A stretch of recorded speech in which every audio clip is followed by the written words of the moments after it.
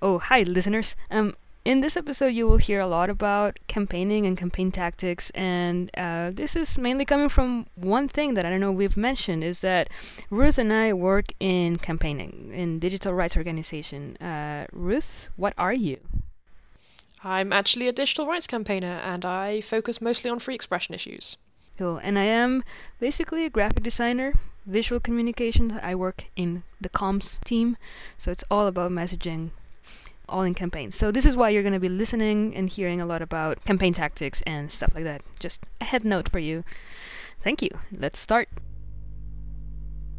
Hello and welcome to the intersection of things. Internet stuff, smashing the patriarchy, one issue at a time.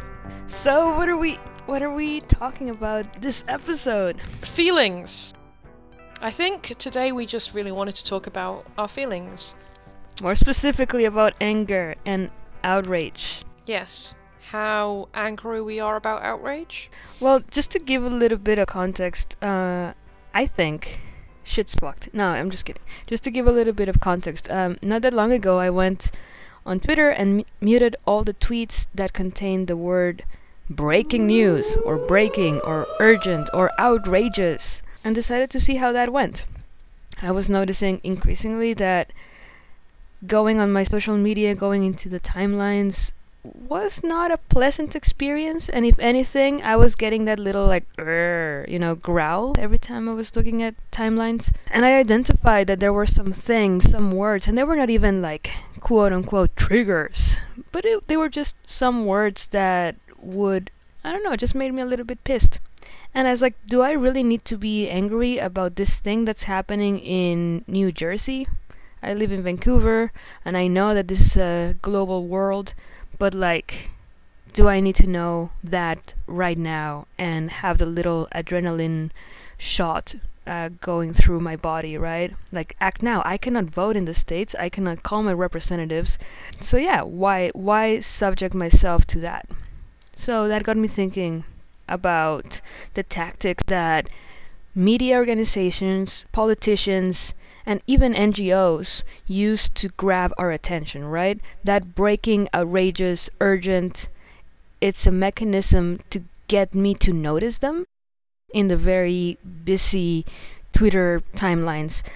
So yeah, I decided like maybe this should be a thing that I would like to talk to Ruth about. Yeah, I think this is a thing that we've been talking about more and more in our little chats, and how we're really concerned about this obsession with getting everyone's attention on the internet, because there's just so much competing for our attention that it's starting to be really harmful to our mental health and it's increasing anxiety. And we always feel like everything's trying to make us feel something, to the point that we're constantly surrounded by this like attention grabbing, like really intense feelings wherever we go on the internet. Yep, and your favorite academic wrote about it. Yes, Zeynep Tufekci of Twitter and Tear Gas fame. You know, I just happen to literally have her book next to me in my desk, which makes me seem like such a nerd. But Nerd. yeah, I am a nerd. It's actually a fact. She had this article recently that's about this attention economy, this idea that everything is just competing for our attention at the moment, and everyone can speak, which is a really interesting perspective on lots of discussions about censorship.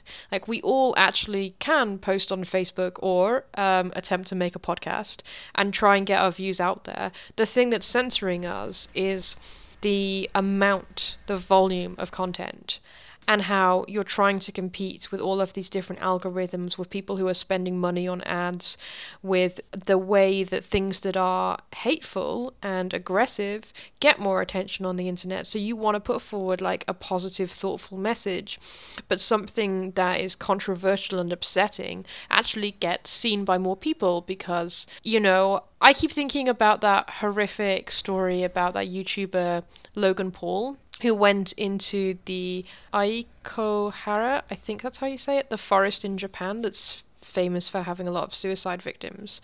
And he went in and filmed in that forest and included filming a suicide victim. And The fact that I know about it actually upsets me because I shouldn't know about this random YouTuber, and I even ended up watching some of one of his videos that was also being, hate shared, that was about him being in Japan, and I could see him being horribly racist to people in Japan, and I watched 2 minutes of it, and then I was just like, what am I doing? Because enough people were sharing it, saying, look at this racist video. And that's kind of the problem of this censorship, is that someone who says hateful things drowns out all the positive things. And I end up getting really upset by something that I should never even be seeing because it's not in my interests. Yeah.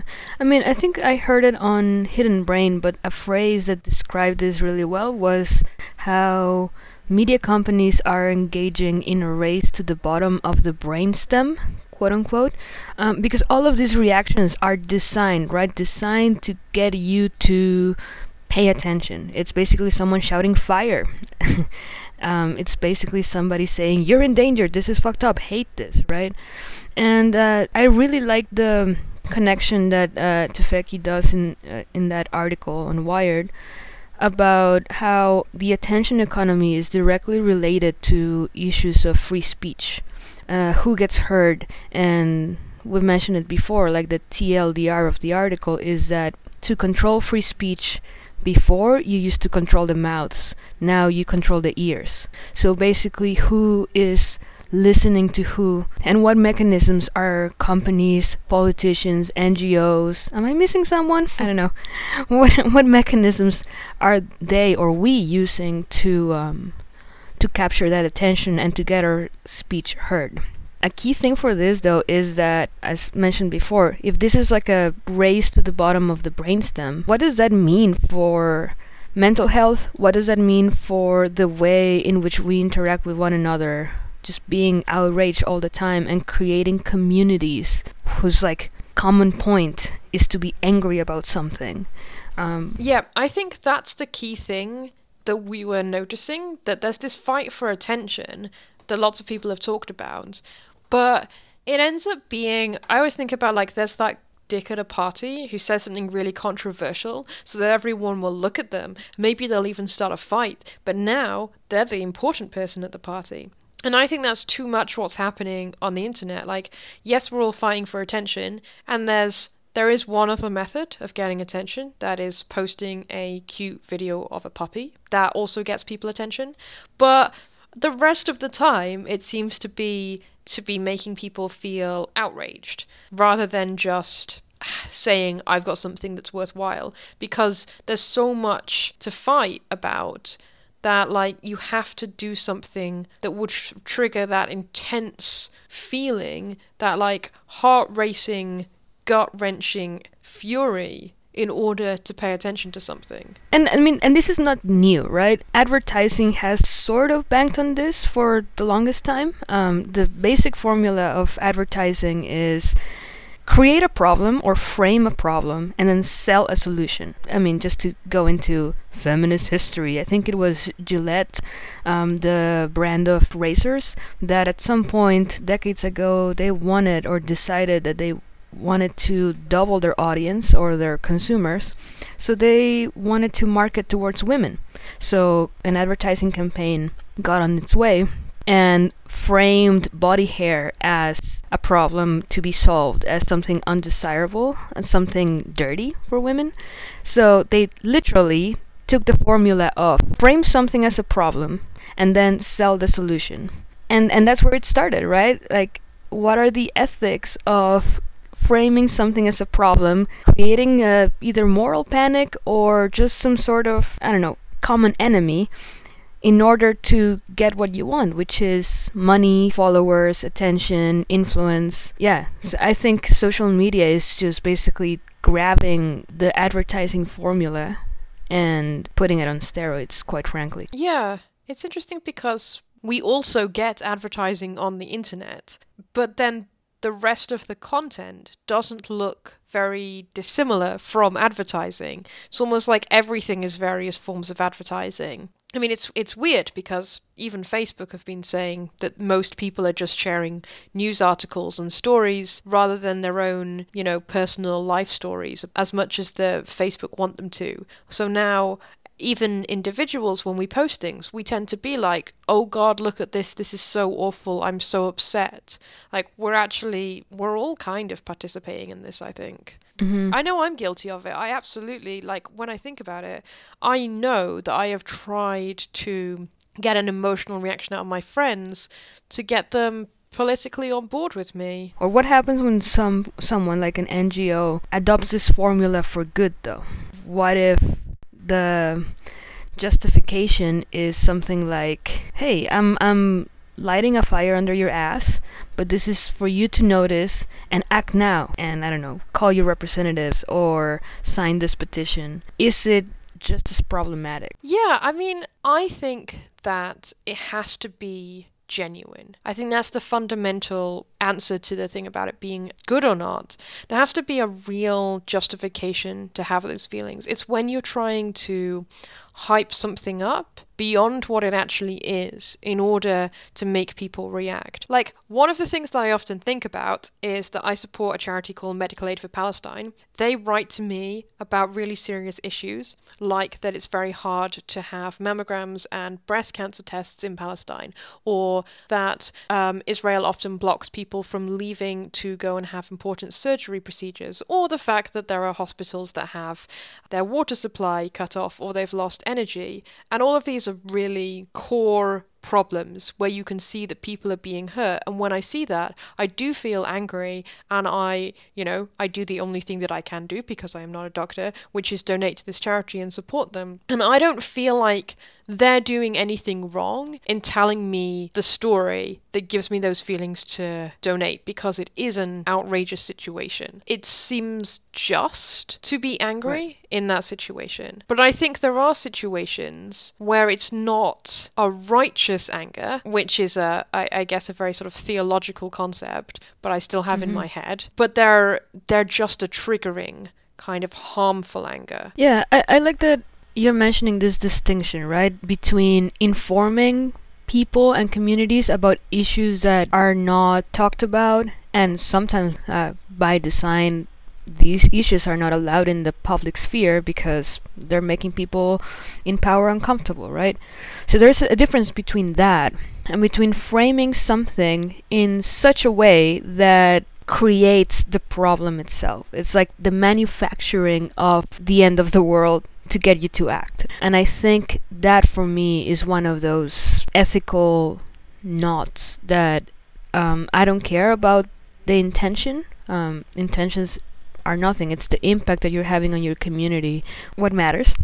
It might get people to act now, as they say, but what kind of community are these messages creating? What kind of internet environment are we fostering with the constant manufacturing of outrage? Yeah, there's a question about whether or not people are feeling empowered by constantly feeling angry. I think that there's some steps that are really missing out about education. Like, how much are we being constantly triggered without really growing, without really learning more about things, but we're just seeing like a top level story and feeling fury. And then there's also a thing about community and whether or not these feelings are bringing people together or just further dividing people. Yeah, that's a great question. I think it's important to first acknowledge whose anger are we paying attention to. That has to do with who gets to talk and whose priorities are we going to pay attention to and riot over, or like outrage over. And it becomes very clear to me that whoever's talking without listening to the most affected often creates points that tend to they do sound overblown or overstating the issue.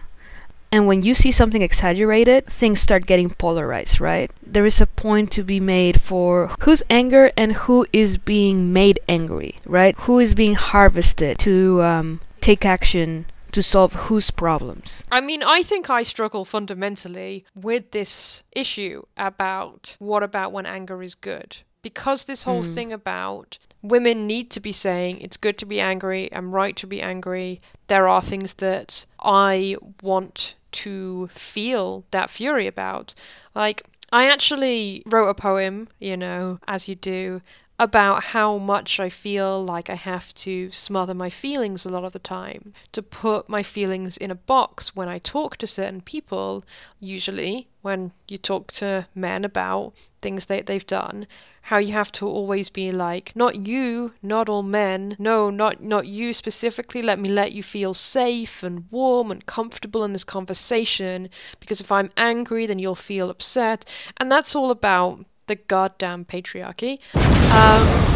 And so I want to see like that is right. Like that anger is right. But then like what we hate is manipulatively saying you should be angry and you should do this thing that I'm directly channeling you into. Hey, it's almost like the consent thing comes back. But it's our favorite topic around here. It's what you said about triggering people. Like, it's about making sure that we're actually choosing to have those feelings and saying, like, this is my anger and I'm choosing to act on it.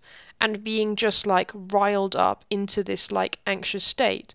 And I think, like, that's what you were really talking about initially with wanting to mute things on Twitter. It's about, like, being able to take back some control and look after yourself and your mental health. If I'm right? Yeah, absolutely. I really like how you're making that point with consent. Is like, I want to choose when and about what I'm getting angry. It goes back to that point of whose anger is it, because this also has the added issue of knowing that not every single person in society is allowed anger.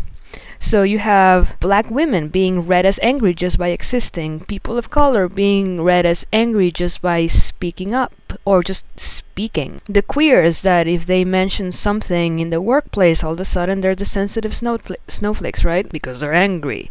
So not every single person is allowed to have anger, let alone to have anger that will get other people to act. So I think that's another reason of why I was muting a lot of those tweets and a lot of those Facebook posts and notifications. It was because I did not see the same level of outrage for issues that in my life are life or death issues, right? I was not seeing the same level of care by those three main bodies that I mentioned: politicians or people in power, NGOs, and corporations. I was not seeing the same amount of care, if you can translate their outrage into they care about something. I was not seeing that. So all of a sudden the issues that we were getting angry about, or that were attempting to trigger me or trigger my anger, were not my choice, were not my issues, and were not to save my or my community's life or to improve it. So it was a matter of choice, like you say, like, do I choose this? And if I only have limited amount of minutes in this world and adrenaline shots that my body can get, I would rather spend them in things that affect me and my communities, because it's plural, right? It's not just one monolithic thing. Yeah.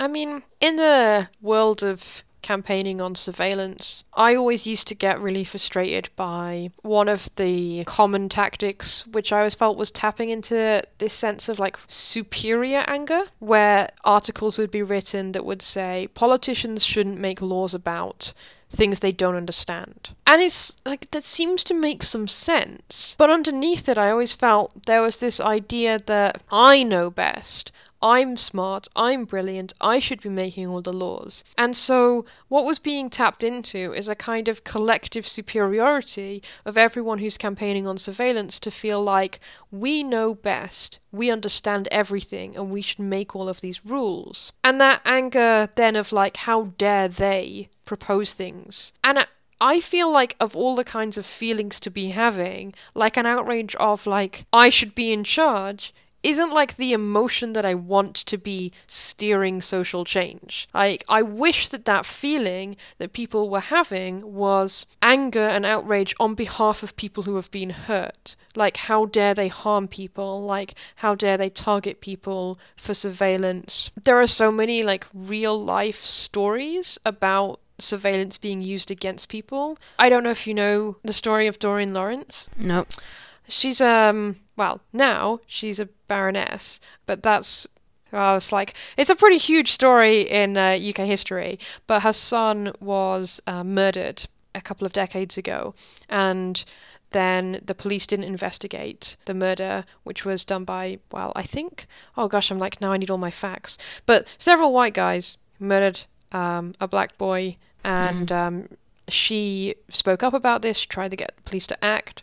And what we now know many years later is that the police surveilled her, like the mother of the victim, in order to prevent her from exposing problems within the police. Like, wow. That is a classic example of how surveillance is used against people. Like, that is someone who was completely innocent, in fact was a victim, who was doing something good for society. And ultimately, like, that whole horrific story, that whole case, did lead to improvements in our country because it led to an investigation into institutionalized racism in the police. It led to many changes that were forced into the police. Not to say that the police are by any means perfect, but it was like a national conversation about institutionalized racism that happened as a result of the work that she did, and that is why she became a baroness, and that's why she's such a legendary person in UK politics. It sucks that it had to take her kid's life and her being surveilled for this to happen. Yeah, and I'm like, that story is just like one example of surveillance being used against people who are not criminals. And like, that's the kind of thing that should make people want to do something. It should be selfless, like it should be selfless anger. Yeah, or like the million stories about surveillance against Muslim communities, I think in the UK and in North America, right? You will know a little bit more about the UK context, but here in North America, it's been well known that whenever someone from, say, Canada who is Muslim or has a background of, it's like their family, they might not be Muslim, but their family is, it is well known that at the border, even when they have a Canadian passport, I don't even know why I'm saying even when, but like even when they're having a Canadian passport, they are being targeted and selectively pulled away and have their devices searched and interrogated, again, even if they've lived their entire lives in this country, and you know that that's not just a random search. The point I'm trying to make here is that there is enough awful out there. There are enough things that we need to be talking about and things that we need to be concerned about. I believe there is no need to manufacture an outrage because we already have all of this shitty stuff. Why do you think, and you as a campaigner, I would really love to hear your opinion on this. Why do you think that it is then so hard? Why is it so hard to bring these stories and put them at the forefront of the battles that we're fighting? If we're fighting for privacy, why is it so hard to give these communities the microphone and the page? Why is it so hard to talk about, say, gendered violence on the internet when we're fighting for free expression? Why? Okay, I mean, I can give a number of different things that I think. This is the question of the century. Yeah. In campaigning. On the one hand, I think there's an element of fear, which comes up in a lot of different ways. There's a fear of getting that wrong, of, having to be perfect in order to present those stories. There's an element of fear that you'll get abuse and backlash from dickheads on the internet, that you will get people who are like, oh, why are you a social justice warrior? Which I have literally seen human rights organizations getting that abuse on their Facebook page. And I'm just like, human rights, why are you surprised that they are talking about things that are issues of justice? But still, I think those groups, those communities can seem really powerful, and there's this fear. that's connected to that. There's the historical sense that many of these movements have been funded and led by people who are powerful, by white men, and that is where the institutional power is. So it's not just that, like, the fear of the online community, it's the fear of losing, like, that powerful support that you've had. If your funding comes from people who don't care about those issues, you're trying to not upset them. And even if you're not doing that quite consciously, I think that can seep into how people make decisions about their communication. I think then there's the historical problem of literally not talking to people who are impacted by these issues, of only talking about things from your own perspective, your own angle on, like, why you're upset about it, and then not even understanding or learning about those other perspectives. So you haven't made the effort to reach out. You haven't got anyone who's a person of color on your staff, so you're not even having those internal conversations. Or even when you do, you don't feel able to because they're not in a management position, so they don't have that influence. There's a sense that coalitions are hard. People, that involves, again, like, listening, taking things on board, acting slowly, which isn't really something that comes easily to everybody. And then I will always say there are so many reasons I could give, because honestly, like, the reason behind all of that is called white supremacy. And everything that's everything that is white culture and white supremacy culture that means we find not talking about white people first difficult.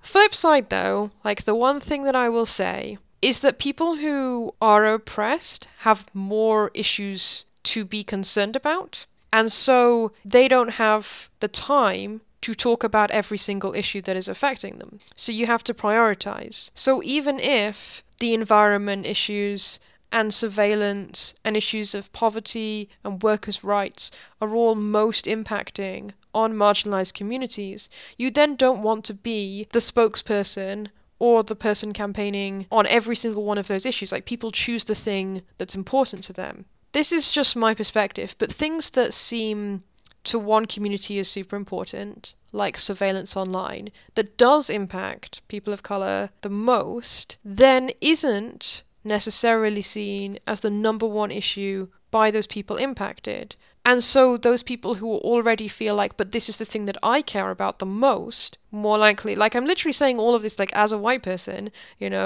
like, then do speak up the loudest because they feel motivated to speak up the loudest, I guess is what I'm saying. Because they don't have as many other issues that they're concerned about. I know I'm really super generalizing here, and obviously there are issues that impact people, like, across race, like, disability is another massive area where surveillance happens, and that's, like, across race. In the UK especially, we have this whole problem with surveilling people who are on benefits to try and prove that they're not disabled, because our whole country is ableist, and that's awful. Wow. Yeah. The amount of money that gets spent just to abuse people. Yeah, it really sucks. And then there's this whole thing about, like, people who literally are campaigners about disability rights end up being surveilled so that they can try and prove that they're not disabled, because if you can campaign, then therefore you can work, and if you can work, then you shouldn't be on benefits, so you shouldn't have our support. So trying to expose problems in the benefit system can literally be a reason for getting you kicked out of the system, which is the problem you're trying to expose. It's a little bit of a weird circle there. So fucked up. Yeah. I don't know what you think about all of the stuff I just said. Do you think that's the case, or am I wide off the mark? I was thinking a lot of, like, Color of Change, the organization. I follow them and I follow their work. They're doing great stuff, and they're led by people of color or black people in the United States. They were the ones that did the net neutrality angle that said net neutrality is a racial issue, acknowledging that net neutrality is essential to free speech, and they contextualize the problem, essentially doing, or the thread that you were just mentioning about how net neutrality allows unheard voices or voices that get drowned to be heard and to have a place, right? A resource. So yeah, I was thinking a lot about them while you were talking. What's interesting though is that whenever I think there are priorities, but more often than not, whenever you are on your field, say privacy, say other issue that you just mentioned, Like you will climate find change?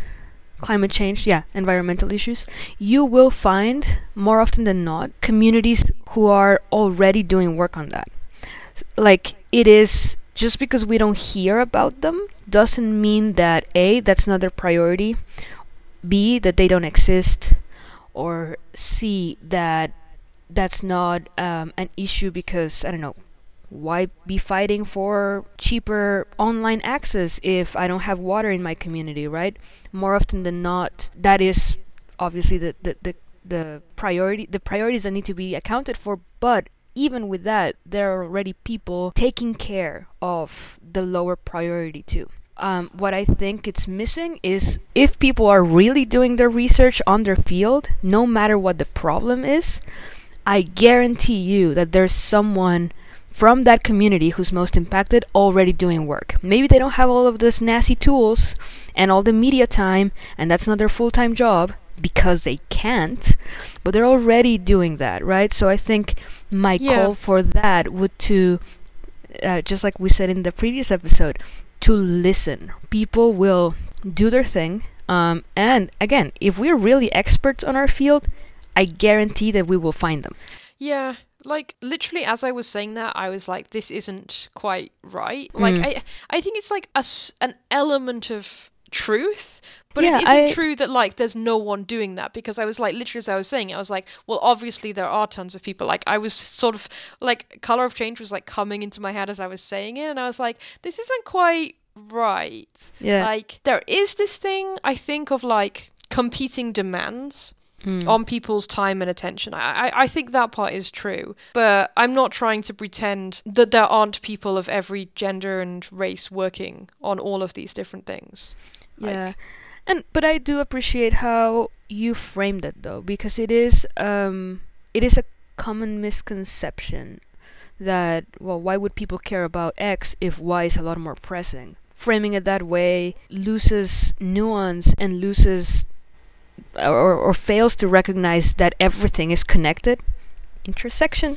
Yeah, that everything is connected. And for example, just to take it to the environmental again, communities, there are a lot of indigenous communities, especially up north, but not even up north, in Canada, who are lacking basic services like water, right? Rural and or indigenous communities. So one of the things that I'm asked often whenever I share with people that I work in a digital rights organization is, why should people care about lower cell phone prices if they don't have water? And I'm like, well, fair. Without water you cannot live. Without a cell phone you sort of get by.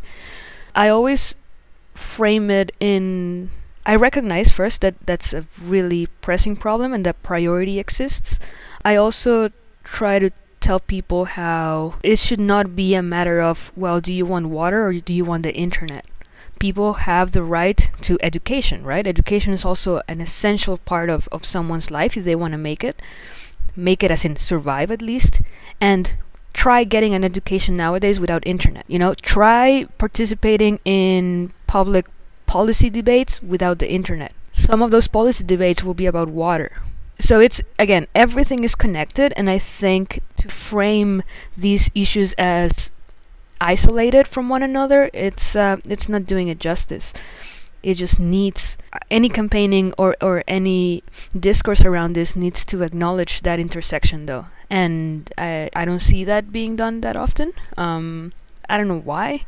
Probably because it's not a juicy hook and it doesn't trigger outrage, and it's easier just to be like, we all want cheaper stuff. But I mean, maybe, and this makes me sad if it's true, but maybe it is that we're just bad at empathy. We're used to trying to get people to do things more selfishly, and a lot of those intersections are specific to different communities, to different groups. And actually, I think I've also written a piece about this. Yes. But what we try and do is try and make things appeal to everyone equally. It's trying to find a framing that we think everyone will understand this thing. And if we go specific, there's this fear that it won't connect with everybody. It'll be too specific and people won't get it. It won't relate to them. So you try and say something really broad. But I find that the problem with going too broad is then you literally overwrite people's stories. It's like you push people under the bus by trying to make things sound like they happen to everyone equally, which isn't true. And I mean, I also feel like that's really what happened in mass surveillance. And I think about campaigning against surveillance laws in the UK, which I did for a long time, how much we emphasize this, like, everyone storyline. This will affect everyone. We talk about mass surveillance, how the government can read your emails, or like it takes everyone's browsing history, which is true. That's the thing. Like, the line is not a lie. It's not the whole truth. It's not the specific truth. And like, the specific truth is, if you're a Muslim in the UK, you also get surveyed in other ways. So you get surveyed at school in this thing called the Prevent scheme, which is supposed to be about preventing terrorism. Oh my God. Yeah, I mean, just everything is awful here. But the Prevent scheme means that if you... What are examples that I heard about? Like, reading books about the history of Iran, seen as, like, suspicious behavior. Wow. Like, praying frequently, which I also heard from several people, like, is basically just being Muslim, basically, at school is seen as a sign of extremism, like taking your religion seriously. Wow. So you have that thing. So there's an obligation now on teachers to report children if they think they're being radicalized. And so you're already surveyed at school, and you come home and you're surveyed on the computer. Those things together make up a sense of constantly being watched that change people's behavior, make people feel more anxious. Again, this isn't my experience. Mm-hmm. It's just a different way of looking at surveillance. Yeah. Rather than just like this one technological thing, it's about someone's whole life and how it is to be Muslim in the UK, to feel like you're always being observed by people. You're always being seen as like a potential extremist at any opportunity. Just to pick on something that you mentioned something about how we want to appeal to every single person, to everyone, and we end up appealing to no one in particular, or appealing to the status quo, basically. I remember this anecdote, and we're taught in design school how, like, during the war in the US, they went all crazy designing all the equipment, the latest tech, invested a lot of money. And one of their biggest issues was that, well, human bodies come in all sizes, right? Like, the people who were fighting were 6 foot, 5 feet, whatever, like different weights, different sizes, different bodies. So whenever they wanted to fly a plane, do you fit in the tiny cockpit? So what they decided was to measure every single person and have an average, and then design a seat with the average measurements. What ended up happening is, like, that seat, nobody was comfortable with it. Nobody could perform to their best of their ability because it was not made for them. And that's where we get, in design and industrial design, that's where we get all of the adjustable things. This was not a thing, but like that's where we get, the little things that allow your seat to move a little bit forward, backwards, adjust the back. It was out of a recognition that when you try to appeal to every single person by creating an average, you will miss the majority of people with your solution. Solutions can rarely be a one-size-fits-all, and accommodating, right? Adjusting to the circumstances was what they found was the better investment of your time. Did it take more resources? Yeah, because then you have to figure out, what to adjust and what's a priority, right? Like, is it height? Is it weight? But it worked, right? And then that's how also cars ended up being a lot more customizable, which also leads us into accessibility and all of that. But that's a little story of the physical world and the military world that kind of calls back to what you're saying, of like one message for all. Rarely And yeah, there's going to be people who are going to agree or fit in those seats, but is that your majority? Nope. Yeah, So it's a really interesting story. just random tidbit trivia. But just to start closing it up, I know that just to bring it back to messaging and campaigning and social media and triggering and like this fight for attention, I want to talk about. Yeah, we can have a segue here. Yep. Segue. Was there something that you wanted to say that you didn't get the chance to say earlier about mental health? I think that the point that I wanted to get across is how I would like to see a little bit more of acknowledgement and recognition of how the tactics that we use to get attention from people are banking heavily on triggering and outrage. They're banking heavily on abusing certain, emotional processes without our consent. And that's, I don't want to say screwing up our mental health as if this was the only thing, but I don't think it's helping, especially because we're not aware of it. Or at least we don't seem to be aware of it. So yeah, I wanted to bring, like, my mission for this episode was also to bring the idea that the mechanisms that we use to get attention from people are a little bit unethical, borderline abuse, one can say. Literally, you cannot just be generating panic just to get what you want out of people, be it watching your news channel, votes, be it signatures, or selling a product. I don't think that's ethical, I don't think that's good, and I don't think that's caring for your community. I understand that there are really good intentions sometimes, but I am not sure that the cost of solving that problem can be passed along people and their mental health. I don't think that's sustainable, and I think I would really like to move from reactive and outragey campaigning and messaging into a more sustainable long-term movement that actually allows us to build the communities that we need, that are resilient enough to tackle these problems head on. It has to be a labor of care, That's what I wanted to get at. Yeah, I think you're absolutely right.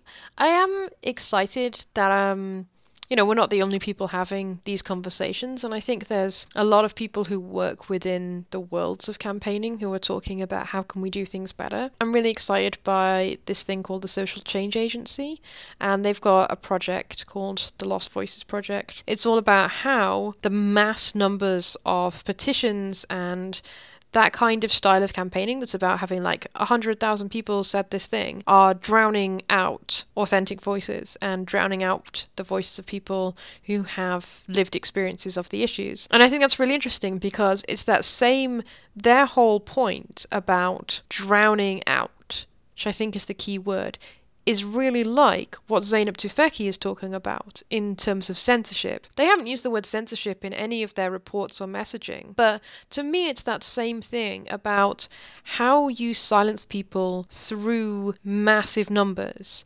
through, yes, sometimes online that's harassment campaigns, and sometimes that's having all the comments on a Facebook post be really negative so that the one positive comment is just buried and lost and no one's going to see it. Or that people self-censor, right? Why would I comment if I'm going to get death threats or harassment? Yep.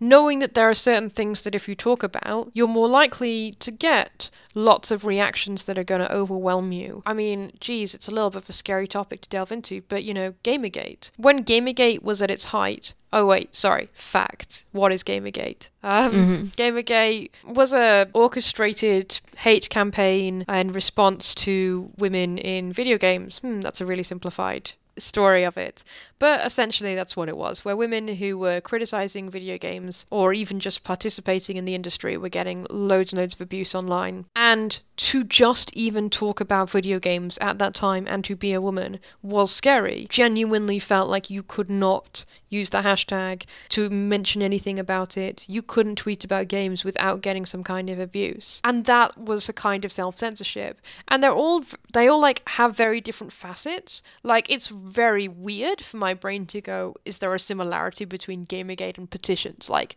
they seem just completely different things. But it's the question of, is someone not able to speak as a result of this? That's the kind of way of looking at censorship that I'm still honestly getting used to. It's Right. not how I've thought about censorship before until like the last couple of years. It always was. Censorship is being told you can't speak. this is blocked. You're Right. denied. But like really understanding the concept of a chilling effect of censorship, of like a fear of speaking, it's really hard. But I'm trying more and more to look at things and go, is someone unable to speak or afraid to speak here? How does that censorship exist? That is pretty thoughtful, but it's also pretty grim, this whole panorama. Is there any hope? Yeah, so a little while ago when we were talking, you brought up this really interesting point about what happens after campaigning, like after you've got people to act. And I really wondered if you could talk a little bit more about that, because I want to hear more of your thoughts. This came from a reaction or like a thought that you shared with me, right? You said that during campaign training, you're taught a formula. You say if you're gonna write an email, a petition, or a video or something, the formula is basically you start by setting up the crisis and then presenting the opportunity and the call for action. You give your backup evidence for like, yeah, the crisis is real, and then you ask again, take action, and then you remind people of the threat because like, hey, fire's burning, and then again, get people to act. So it's this crisis, opportunity, action, crisis, crisis, crisis, act now. And it got me thinking, after you got what you wanted from the supporter, say money or a signature or they show up to a rally, what happens after? What is the supporter left with?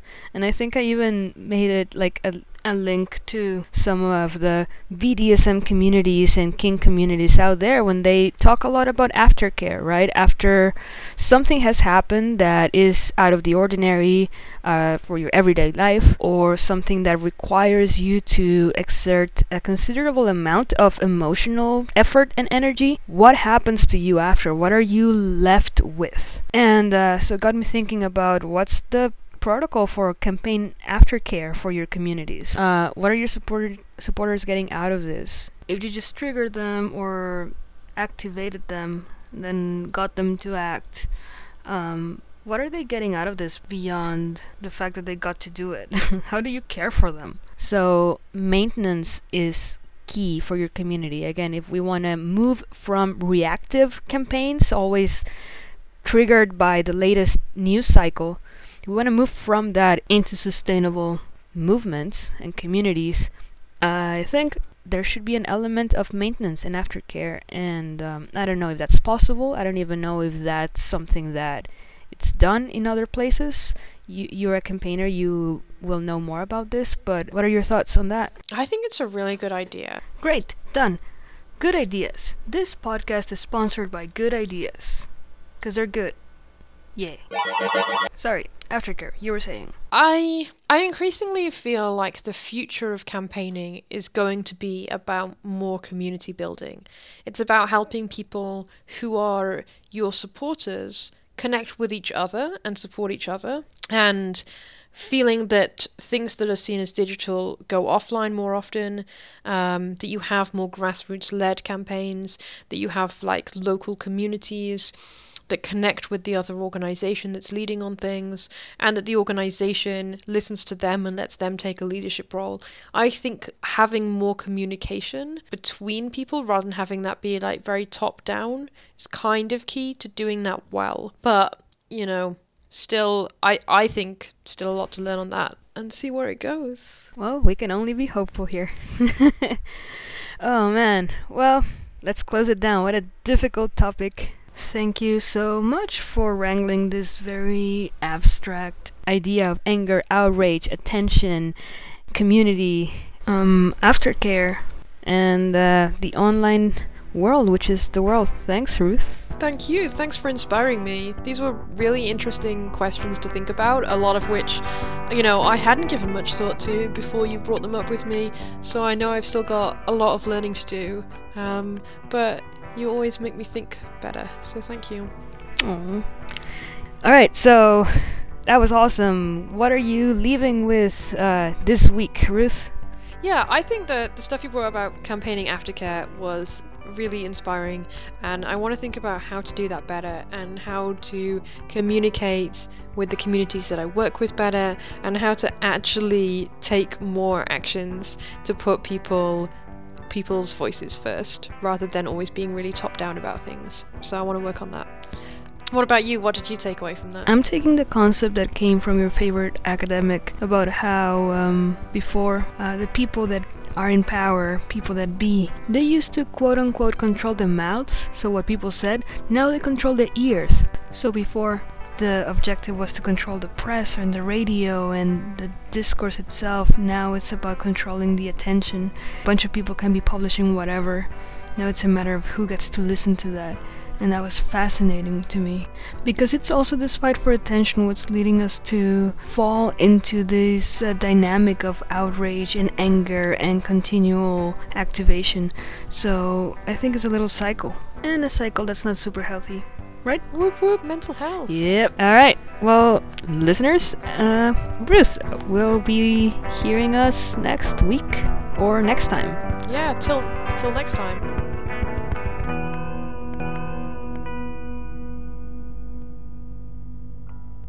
Thank you for listening to The Intersection of Things. Don't forget to subscribe, rate and review us on iTunes or wherever you get your podcasts. You can tweet us at ThingsIntersect or find us online at theintersectionofthings.com. You can find all of our footnotes for this episode right there as well. I am Marinella, and you can find me on Twitter at Undazed and such.